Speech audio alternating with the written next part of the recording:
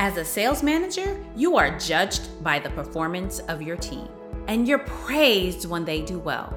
But one thing that you've not been able to figure out is how to get everyone on your team consistently hitting quota every single month. On the Snack Size Sales podcast, we discuss the science of selling STEM.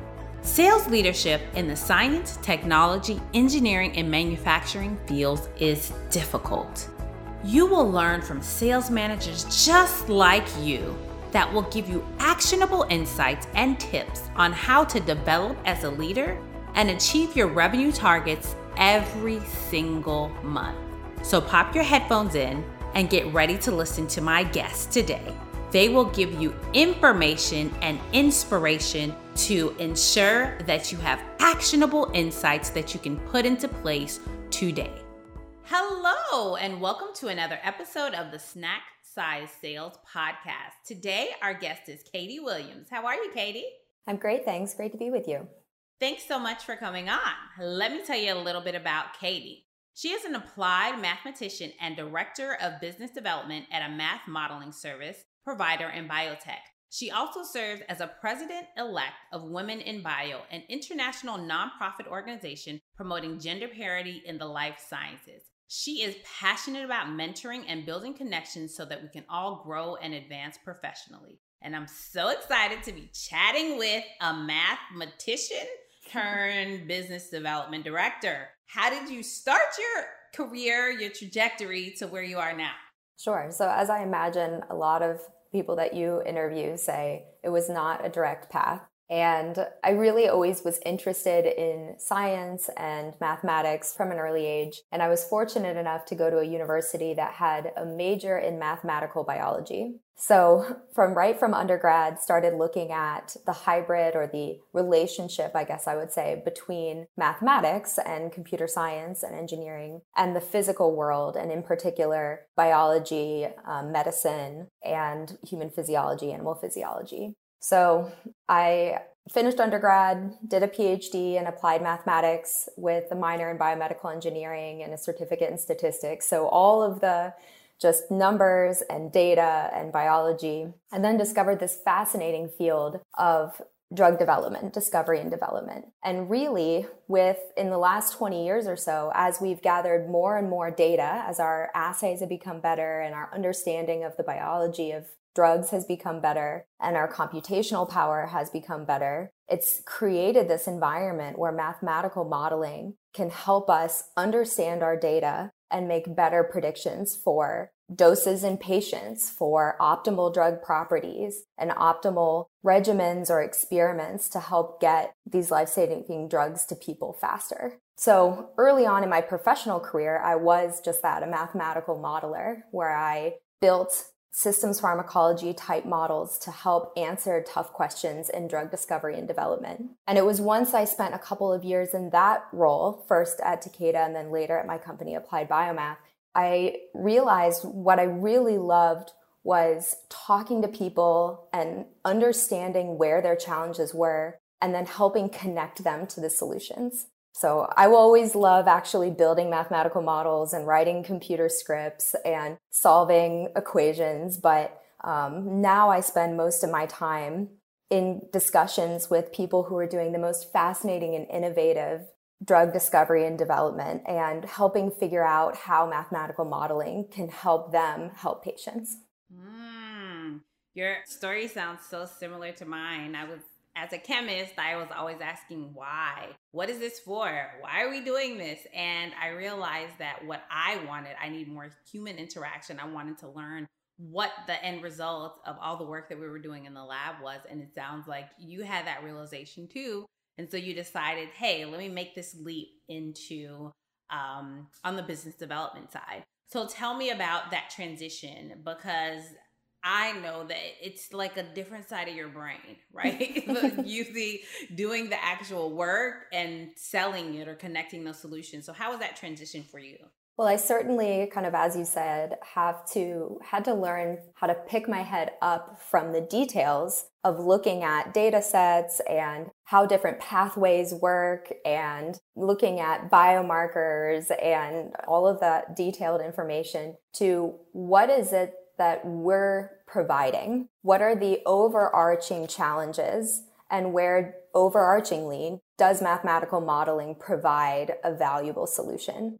And one of the things I did was really go back to the market and, what are the main types of drugs in terms of therapeutic modalities that are being developed? What are the big areas of research in different kinds of disease areas? And then in those particular groups, where is mathematical modeling valuable? And more particularly, where does applied biomath add the most value to potential clients? And so it was a mindset of shift in, instead of what the details are, where are the overarching challenges that then could be applicable to a variety of particular customers? And how do I talk about that with potential clients who are the chief scientific officers or other leaders and technical experts at their organizations? So talk to us more about your specific role at Applied Biomath and how you've been able to marry your PhD, oh my goodness, in applied mathematics, to this world where you're really doing this great work as the Director of Business Development.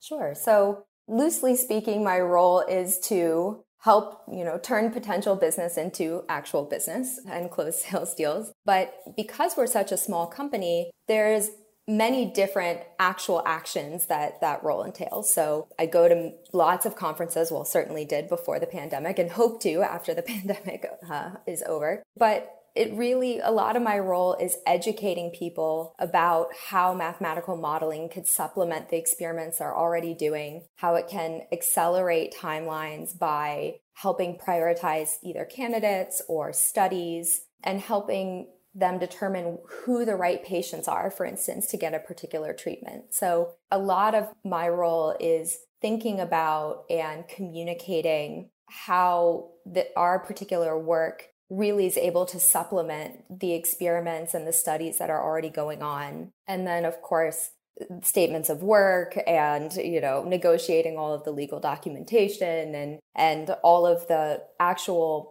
activities around a particular opportunity as well. But I think a lot of the exciting parts are really figuring out how to connect the people who have a need with what our solution is and to really figure out whether it's the best solution for them at that point in time. So it seems like your goal is to get people to stop spending so much time experimenting and iterating and really say, hey, why don't we look at this data? You guys like data, right? Look at the data in a different way. And I can see how that really helps, companies. And if we think about money and time and the time it is to get drugs approved to market. So if you can cut your time down by 20%, 30%, like 50%, depending on what they're doing, you guys definitely have a big place in the marketplace. So has it been a challenge for you making people think about this problem that they're solving a little bit differently? I think traditionally, when there was a question, you ran another study, as you say. And traditionally, especially in early clinical studies, maybe phase 1, you want to start at a dose low enough that you're not risking patients' or volunteers' well-being. But you also, especially if you're developing a therapeutic for oncology, you want to start at a dose that's high enough that if your phase 1 individuals are patients, there's a chance they'll benefit. And so one way to think about it is through our mathematical modeling, we help clients find a better starting dose now that could be lower than what they were predicting, but often it's higher, but still predicted to be safe. And so if you save a couple of dose levels off your clinical trial, that can save 6 months. And that's 6 months of patent half-life. That's 6 months worth of individuals who are getting a dose that's more appropriate for them. And then that's 6 months closer to approval. Wow. And then, for me, in my layman's way, I'm like, and that's 6 more months that you're saving lives with this drug, right? That's how we like to think about it. Oncology. And so you're not only this amazing mathematician and business development director, you also have an organization that you work with, Women in Bio. So tell me about that. Absolutely. So Women in Bio is an organization that currently has chapters in Canada and the United States. We have 15 chapters all over, and the goal is to promote gender parity in the workplace. So it was started by a couple of founders with an early chapter about 15 years ago or so, and we now have close to 3,000 members and have everything from mentorship from an early age to executive women in bio to engage with those of us that are farther along in our careers. And we have events in all of our local chapters, as well as webinars hosted by the national organization. We also have a session at Bio every year. And really everything is focused around supporting women in the life sciences and really broadly in STEM. And so tell me some of the changes. So how long have you been a part of the organization? So I joined in 2018, and I was living in the Raleigh-Durham area at the time. And the chapter down there was looking for a new chair. So I joined and kind of jumped right into the pool, applied for and ended up serving as the chapter chair there for close to a year. And at the time, we were looking to grow the chapter. So I also hadn't gotten into business development yet. And I really think this experience, well, it was wonderful for me personally, but also contributed to my interests in business development and sales, because really we had all these volunteers who wanted to further the mission, and we needed somebody to just pull it all together. So we started looking at metrics. How do you measure success in this chapter? What are the data that we get from the national organization? So we got the number of members every month and information about registration at different events. So we could start tracking, is our membership increasing? We did this big effort in February. Did we see membership increase more than we would have expected in March and April?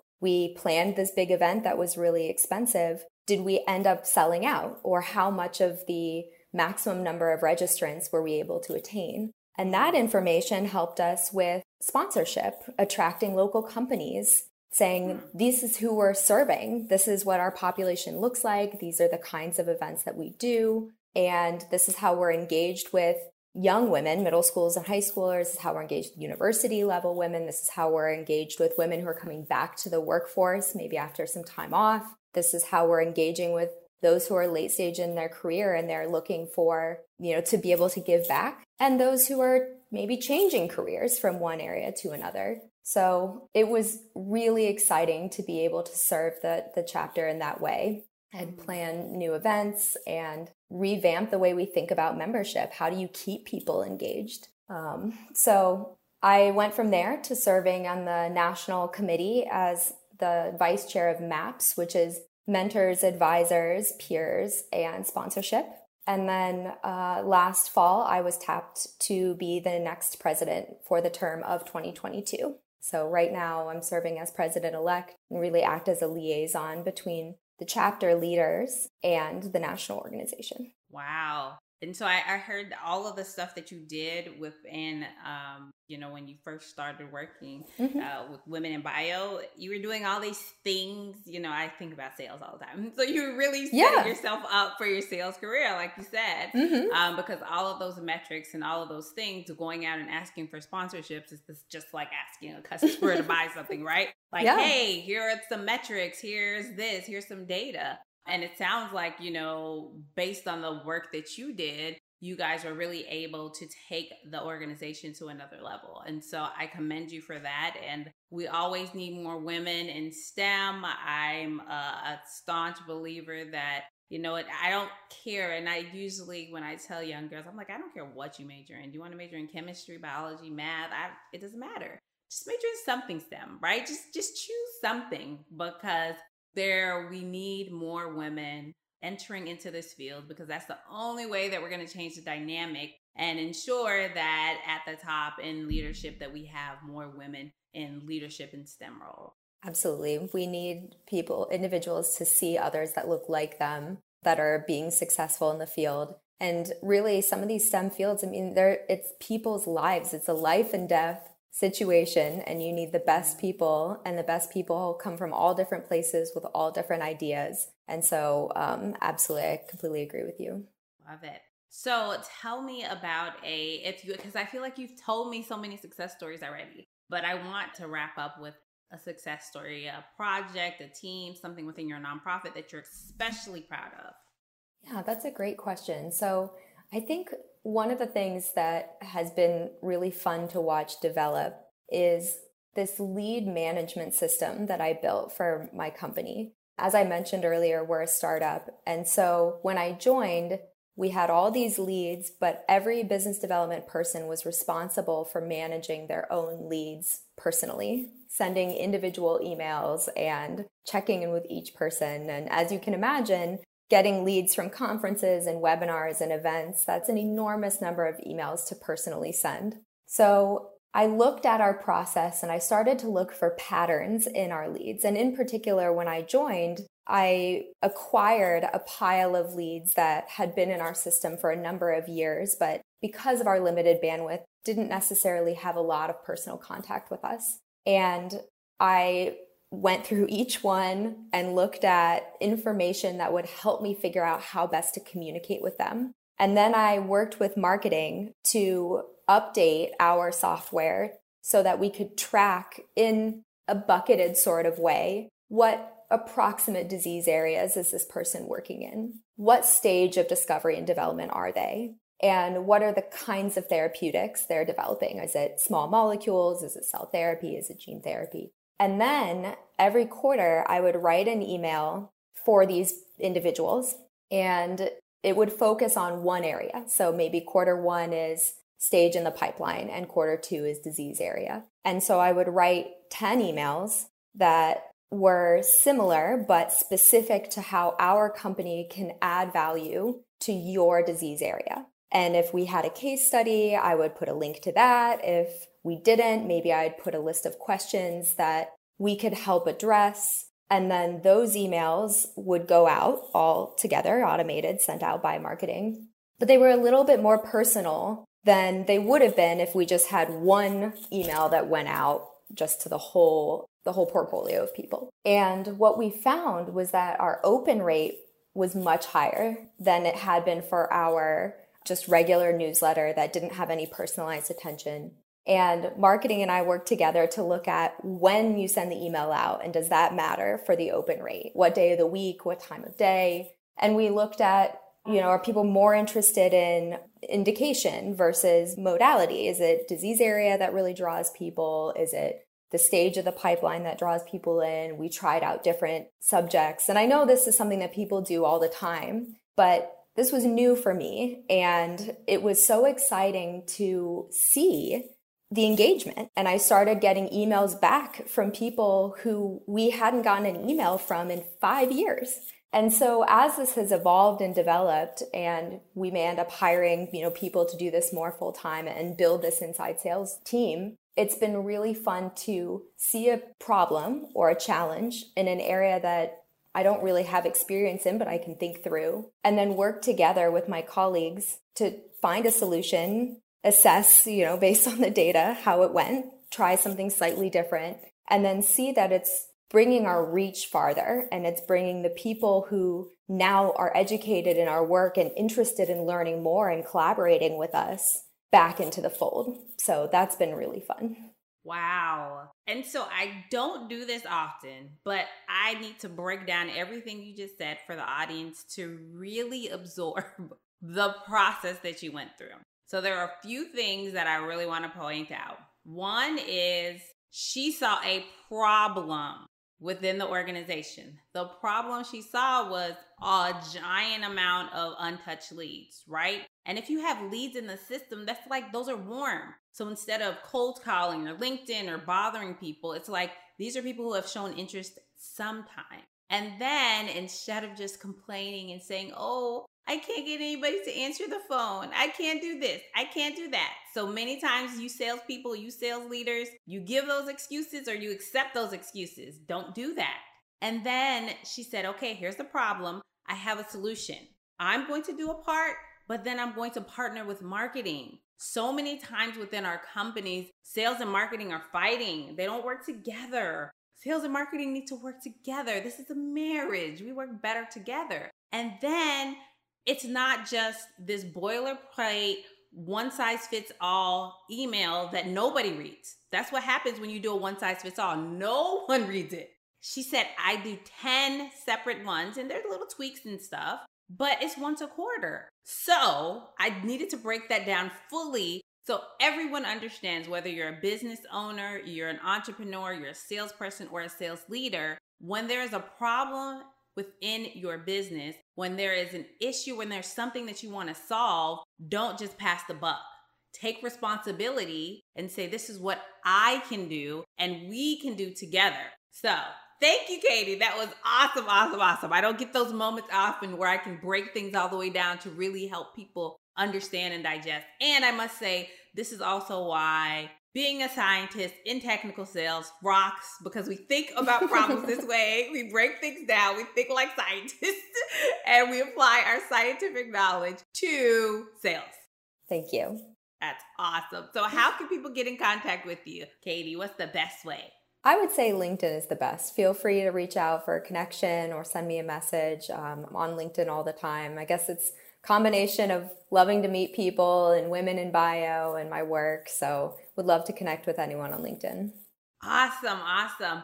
So guys, make sure you reach out to Katie. She says she's an open book. If you do reach out to her, actually add a custom note and say, I heard you on Snack Size Sales Podcast. So she knows that, yeah, okay, this is what this person, this is what our conversation may be about. Thank you so much, Katie. That was amazing. I appreciate you taking time to chat with the audience today.